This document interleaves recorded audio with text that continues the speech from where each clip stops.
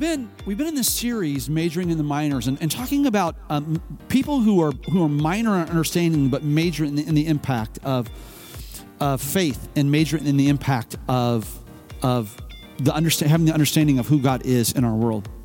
And this morning, I want to take just a few moments. I want to challenge you on the idea of a well-lived life. Okay, a quick question. How many of you here are over the age of 85? Raise your hand. Okay, so there's a couple of you. All right, so for those of you that are over the age of 85, you might be able to say, well, you know what? I've put in my time. Those of you under the age of 85, let me share a little something with you.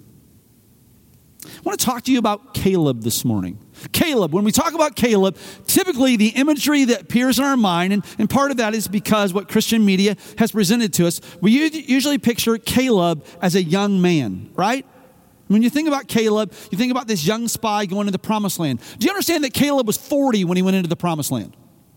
40, okay? Now, I know that if you're 85, that 40 seems young, okay? But 40 is not necessarily a little whippersnapper, is it? Okay? But let's fast forward another 45 years. That's where we find ourselves in Joshua chapter 14. And it says this, in Joshua 14, starting in verse 6, it says, "Now the people of Judah approached Joshua at Gilgal, and Caleb, son of Jephunneh the Kenizzite, said to him, 'You know what the Lord said to Moses, the man of God, at Kadesh Barnea about you and me. I was 40 years old when Moses, the servant of the Lord, sent me from Kadesh Barnea to explore the land. And I brought him back a report according to my convictions. But my fellow Israelites who went up with me made the hearts of the people melt in fear. I, however, followed the Lord my God wholeheartedly.'" I want you to say that word with me. Ready? 1, 2, 3. Wholeheartedly. Come on, I want you to say it wholeheartedly. Ready? 1, 2, 3. Wholeheartedly. Caleb said, "Listen, the other spies, they caused the people's heart to melt with fear. But I was following God wholeheartedly." There's something that happens when we give God all of our heart, when we follow Him wholeheartedly. You see, I'm convinced of this. I'm convinced that much of Christendom today is filled with people who have a love for God. But God is not our first love. That we have a love for God, but we don't love God wholeheartedly. And I would wonder what the scenario in your world would look like. What your family would look like, what your neighborhood would look like, what your workplace would look like, what your church would look like, what your city would look like, what your world would look like if you and I, individually and collectively, embraced God wholeheartedly. In fact, I'm convinced of this. I'm convinced in the time that we have here this morning that God is going to wonderfully speak to you about the areas of your life that you have distanced God from. That you've allowed Him to be the center of areas of your life, but there are some places that are off limits to God. Or even if they're not off limits to God, God is secondary in your relationships, in your career, in your habits. How about this? How about we mention this? Because people say it's all the church ever talks about anyway. How about in your finances? See, it's this issue of being wholehearted. And it's that wholehearted disposition that friends, it allows Joshua to respond in this way. Listen to what he says. "Now then, just as the Lord promised, He has kept me alive for 45 years since the time He said this to Moses while Israel moved about in the wilderness. So here I am, 85 years old." Okay? In my Bible, it says, "So here I am, 85 years old, exclamation point." That's something to declare. But I love what he says. He says, I am still as strong today as the day Moses sent me out. And this is the part I love. I'm just as vigorous today. I love that word. I'm just as vigorous to go out to battle now as I was then. Now give me this hill country that the Lord promised me that day. You yourself heard then that the Anakites were there and their cities were large and fortified. But the Lord helping me, I will drive them out just as he said. See, the giants were still in the land. They were still there. Not only were they still there, they've had 45 years to grow and develop. And the courage that Joshua had at 40 years of age, the enthusiasm that Joshua had at 40 years of age, the faith that Joshua had at 40 years of age, he was, let's get after it. Let's get after it. I'm 85 years old, but I'm just as strong. I don't know if that's true. But he believed it, right? When Caleb looked at himself in the mirror, he didn't see an 85-year-old dude. I'm just as vigorous. Let's get after it. This is the key, friend, to a life that's well lived. It's the key to a life that's blessed. It's a key to a life that is effective. And if you look at this issue with Caleb, and you look at the story of the life of Caleb, it is a brilliant example of how we should position ourselves, the disposition that we should have, the attitude with which we should look at this life. Our engaging with the world around us. Couple things real quickly from the life of Caleb and God's example to us that we can live a life well. First is this. I want to challenge you to reject bitterness, right? Caleb says in Joshua 14:7, he says, I was 40 years old when Moses, the servant of the Lord, sent me from Kadesh Barnea to explore the land. Let's talk about why Caleb could be bitter. He's 40 years of age when he goes as one of the 12 spies. Do you know what that means? That means he spent 40 years in slavery. Let's talk about all that he has seen. Let's talk about all that he has witnessed. He's witnessed for 40 years the mistreatment of his people. He's witnessed for 40 years the Egyptians taking advantage of the women in his clan. Heard them ridicule the children. Experienced the unending oppression. He's lived this squalorly life. He's eked out a meager existence, living a life in slavery. It would have been very easy to become bitter. It would have been very easy to be one of those voices who said this, who said, you know what? God, really, we live our entire life in bondage in Egypt only to bring us out into the wilderness and us have nothing?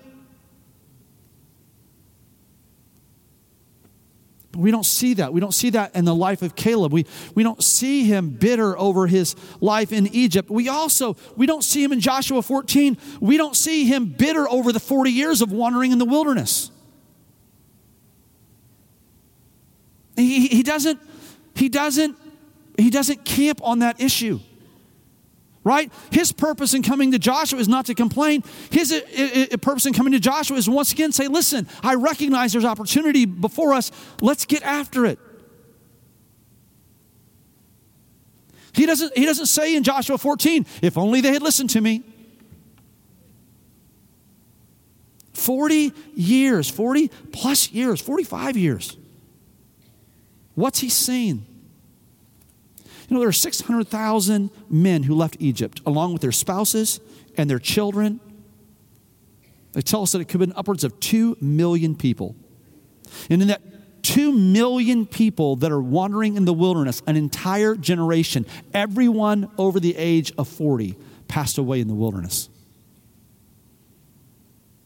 Caleb witnessed all that. Caleb could have been witness to well over 1 million funerals, knowing that these people were not supposed to die in the wilderness. They were supposed to experience the promised land. Caleb doesn't become bitter. Along the way, it wasn't just people. He lost his spouse. He lost his wife. First Chronicles tells us that Caleb's first wife, Azubah, died. Then even going into the promised land, the conquest in the promised land, yet the years of difficulty and hardship. Caleb has every reason to be frustrated, to be angry, to be bitter. And you know what I recognize? I recognize that today that you might be here and you have valid reason to be bitter. Someone has wronged you. A promise that was made to you has been unkept. You've been taken advantage of. You knew the right way, and people wouldn't listen to you. And so you've experienced pain that was not pain because of your own decisions, but it was because of others' indecision, even though you challenged them to go the right road. There's a myriad of reasons why you could have in your mind legitimate reason to be frustrated, disappointed, yes, bitter. And yet, the counsel of God's word resounds when it says that we cannot let even a root of bitterness, even a root of bitterness, spring up and defile many. Now let me say this. Oftentimes people will say, I'm not bitter. Bitterness, let me say this. Bitterness masks itself. It disguises itself in a number of different ways. Okay? Let me give you another expression of bitterness, if only. You know, if only we would have, if only they would have, if only I would have. See, what looks like regret is oftentimes in our life, it's bitterness. If only. If only. If only I hadn't sold that Apple stock when it was $7 a share. If only. Right? If only. You know, if only I hadn't teased that dog. If only. If only I had stayed in school. If only I hadn't gone to that party. If only I hadn't drank that one more drink. If only. It's real easy. It's real easy to get bound in regret and bitterness. That's not where Caleb lived. He pushed back against bitterness. And here's the reason why. Because Caleb believed in God's promises. See, Caleb, I'm convinced of this, that Caleb knew the promises of God. And yes, even though he was a slave in Egypt, he knew this, that God's promise was that after 400 years, that his children would walk free. Caleb understood the promises. He knew the promises. They were talked about night after night as the children of Israel, after a long day of toil, building whatever the Egyptians fancied to build. They would sit and they would talk about this idea of deliverance, and they would sit and they would discuss the promises of God. I'm convinced that on some level, Caleb did the math. And when Moses said it's time to go, Caleb said, finally, I knew it was time. When they made their way from Egypt to the Red Sea into the wilderness, Caleb was, let's get after it. Why? Because the promises of God say this is our time, and it's time. He believed in the promises of God. Right? He believed in the promises of God. And for Caleb, it's a pivotal moment. He believes in the unshakable confidence. That's why he was so strong, and even his his reaction to the report of the 10 negative spies. Listen to this. It says this in Numbers chapter 14, starting in verse 6. It says, Joshua son of Nun and Caleb son of Jephunneh, who were among those who had explored the land, tore their clothes and said to the entire Israelite assembly, the land we passed through and explored, it is exceedingly good. If the Lord is pleased with us, he will lead us into that land, a land flowing with milk and honey, and will give it to us. Only do not rebel against the Lord, and do not be afraid of the people of the land, because we will swallow them up. Their protection is gone, but the Lord is with us. Do not be afraid of them. Caleb's actions demonstrate his passion and belief in an almighty God. God's promises are true for you, friend. That over 7,000 promises in the Word of God, he keeps every one of them.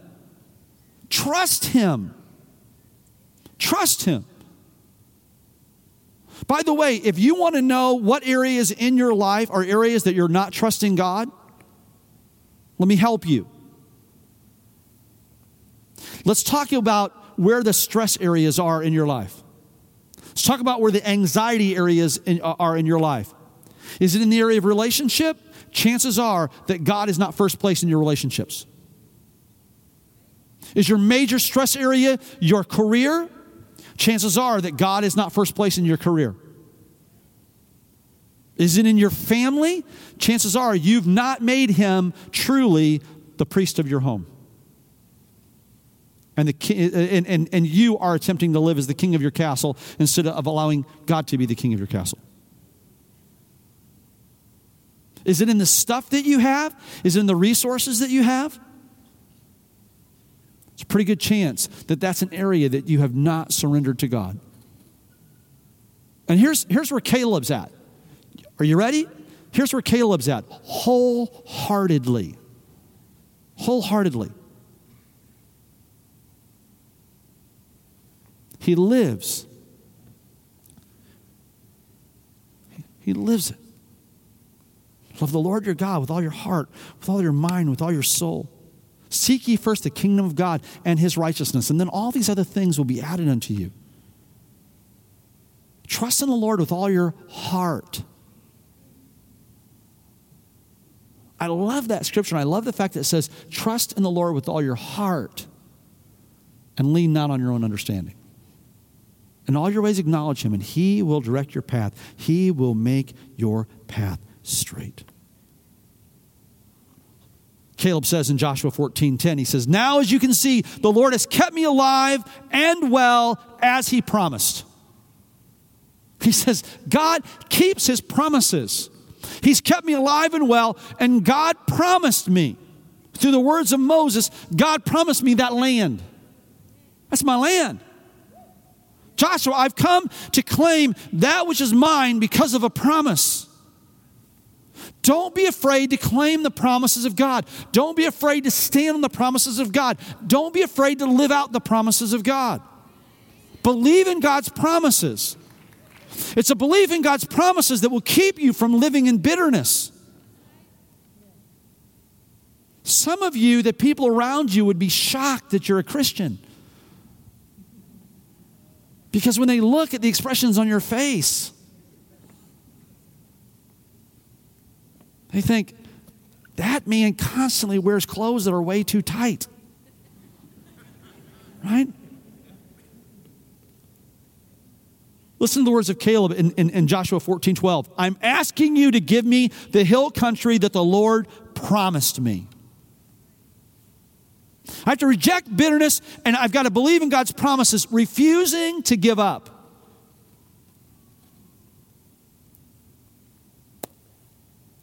See here today, he said, I'm 85 years old. I'm 85 years old. It would have been really easy, right, at 80 for Caleb to go, it seemed like a good idea. It seemed like a good idea. Well, you know what? Maybe this. Maybe the promise wasn't for me. Maybe the promise was for my family line. So maybe it's not me that's supposed to take that land. Maybe it's my children that are supposed to take that land. Or maybe it's my grandchildren that are supposed to take that land. Have you ever noticed that when God speaks promises over us, sometimes we try to help out God by rationalizing? Oh, no, it's me. I'm the only one. That's not what God really meant, right? When God said that, it was a figure of speech, right? When the Word of God says, "And my God shall supply all of your needs," He didn't really mean that. You know, he meant that you know what? If you do your best, that He'll come in and He'll help you, because after all, the Bible says God helps those who help themselves, right? It doesn't, by the way, it doesn't say that. That's an old wives' tale. Right? Jesus said, "Blessed are those who realize that without God, they are completely done. Poor.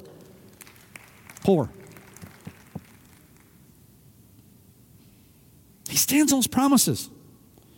I'm asking you to give me the hill country the Lord promised me. See, I am here. I'm 85 years old today. I'm still ready to get after it.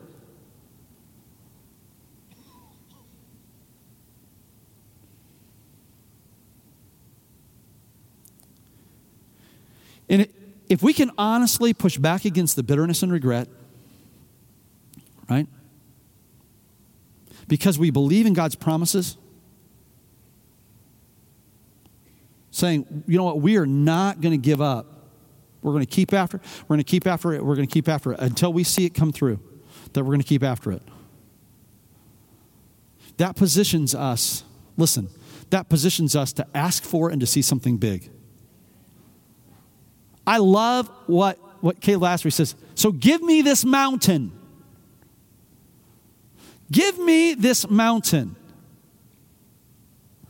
That seems kind of crazy to me. Give me this mountain. Wouldn't it have seemed more natural for Caleb to say, "Listen, Joshua, you and me, dude, come on. 45 years we've been dealing with this mess. And Joshua, I think it's cool that you're in charge now. By the way, when Moses passed away and you became the number one, I had no issue with it because I knew that you were the guy. So totally cool. And by the way, Joshua, I think you're doing a phenomenal job. Okay, but bro, remember, okay, spies, 12 of us, you and me knew that we were supposed to come and take this land. The other 10, not so much. All right? Now, I want you to remember what families they were from, right? And you're dividing up the land to these different families. Look, who should get the best land, right? Should it be those whiners and complainers? Those doubters who caused an entire generation to die in the wilderness? Look, Joshua, I believe this. Not just me, you too, okay? Because you were one of the two that said, let's get after it. But don't you think we deserve the best? Don't you think we deserve the best? So give me the valley. Give me the easy. Give me the simple. No, that's not where Caleb lives. Caleb is, look, there are giants up there. There are giants living in those hills. There are giants on that mountain. Somebody's got to deal with it. Somebody's got to remove them. God told us that He would give us victory 45 years ago. I believe that God will still give us victory today. I may be 85 years old, but I'm just as vigorous. Oh, I love that word. Somebody's got to deal with the giants. Let me go deal with the giants. He asks big. He asks big. And I love what it says there in Joshua 14. It says, so Joshua granted him his request, and that land is the land of Caleb and his descendants to this very day. Caleb leaves this incredible legacy. He leaves this incredible legacy. And we see this not just in the fact that it tells us that land remained his, but also even in going into those next few verses, there's the story of Caleb's daughter. Okay? Caleb's daughter, Aksa. I almost preached on her on Mother's Day, right? Instead, I preached on Priscilla. I almost preached on Axel on Mother's Day, and I was going to preach a message entitled The Power of a Pushy Woman, but I thought I'd get in trouble, so I didn't do it. Right? So there's a portion of the land that is given to Caleb, and he says, whoever will go up and conquer that land, that I will give them the hand of my daughter in marriage. So Caleb's nephew, don't judge, Caleb's nephew, Othniel, goes and he conquers this city, this area. So Caleb gives Othniel his daughter Axa's hand in marriage. And then Axa says to Othniel, look, you need to go ask my father for some land. And so he does. Sir, your daughter asked me to come and say, we think that you should give us some of the land you have. And Caleb goes, really? Okay, you know what? You can have this over here. Scrub brush. Area down along the Negev. Wilderness stuff. Not stuff that'd be real desirable. And so Othniel goes back to Axa and she goes, did you go talk to my father? Has anybody had this conversation with your spouse? Yeah. Did you go talk to my father? Yes. And what did he say? Well, he gave us some land. What did he give us? Well, he just gave us some land. No, seriously, what did he get? Just Othniel, what did he give us? He gave us land along the Negev. Really? That's like the worst of his land. There's no water there. Did you even ask for a spring to where we could get some water? Well, you didn't tell me to ask for a spring. You just told me to ask for land. So here's what Axa does. She gets on her donkey. She rides out to her father and she goes, hey, what's the deal with giving my husband land and no water? Come on, Dad. And it says that Caleb gave her both the upper and the lower spring. We see in his children this same, let's get after it. Let's conquer the land. Let's make an impact. And listen to me, okay? I want to speak to everybody, but I want to speak just a moment to the senior saints. There's a generation here that needs to know that they can claim the land. There's a generation here that needs to know that they can stand on the promises. And as they see you not giving into that temptation to go, you know what? I've put in my time. I've done it. Okay, we've done the knocking on doors, inviting people to church. I've taught the Vacation Bible School. I've driven the church bus. I've put up more Royal Ranger tents than I care to imagine. I've put in my time. It's time for somebody else. Listen, that's a lie from the pit of hell. Here's the disposition that God wants you to have. I'm 85 years old and I'm still as strong as I was then and I'm still as vigorous. Listen, God's got all of my heart. He had all my heart at age 40. He's going to have all my heart at age 85. Let's get after it. Because generation upon generation upon generation have to know this and have to understand it. Now today is Pentecost Sunday. It's the day that the church celebrates the outpouring of the power of God. Now, the history of the church that you're in right now, this church has seen some amazing moves of God. But that was yesterday. That was yesterday.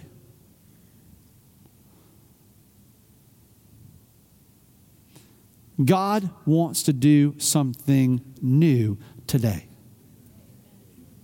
God wants to move in a profound, powerful way today. How does that happen? And let me tell you how it happens. It happens as we reject bitterness and regret. And instead, what we do is we embrace, we believe in, we accept, we live under God's promises,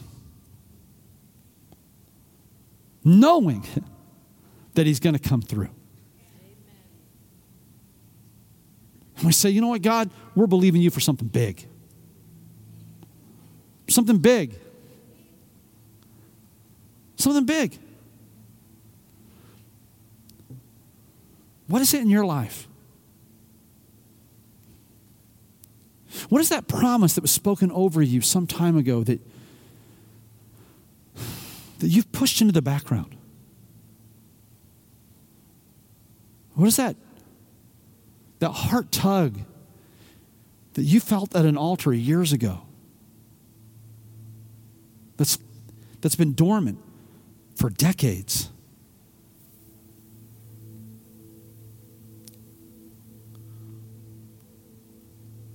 What's that prophecy that you heard spoken and it so resonated that you knew it was absolutely from God? And now years later you go, was it really?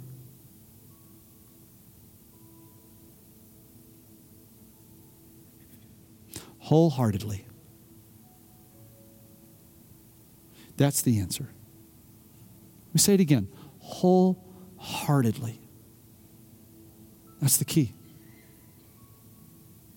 Wholeheartedly. Because see, God hasn't changed. He hasn't moved. He hasn't retired. He's the same God with the same glory. Same plan, same principles. It's we who have retired. It's we who have changed. It's we who have moved. And if we would let go of the bitterness and regret and instead grab hold of those promises,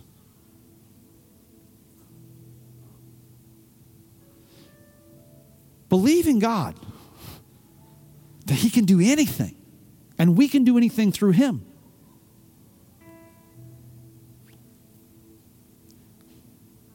That will fuel the boldness to ask for something big. And I'm convinced of this,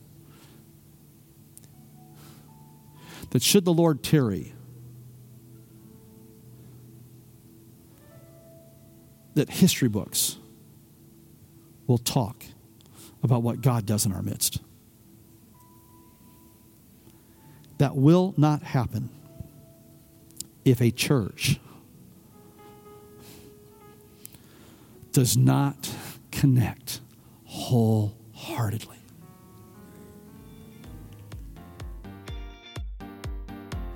Thank you for listening. We hope you've been blessed by the ministry of Calvary Orlando. We invite you to join us in person at Calvary Orlando for one of our Sunday morning worship experiences each Sunday at 10:30 a.m. To find out more about Calvary, please visit our website at calvaryorlando.org. Here you can find our latest events and ministry opportunities. Thanks for listening, and God bless.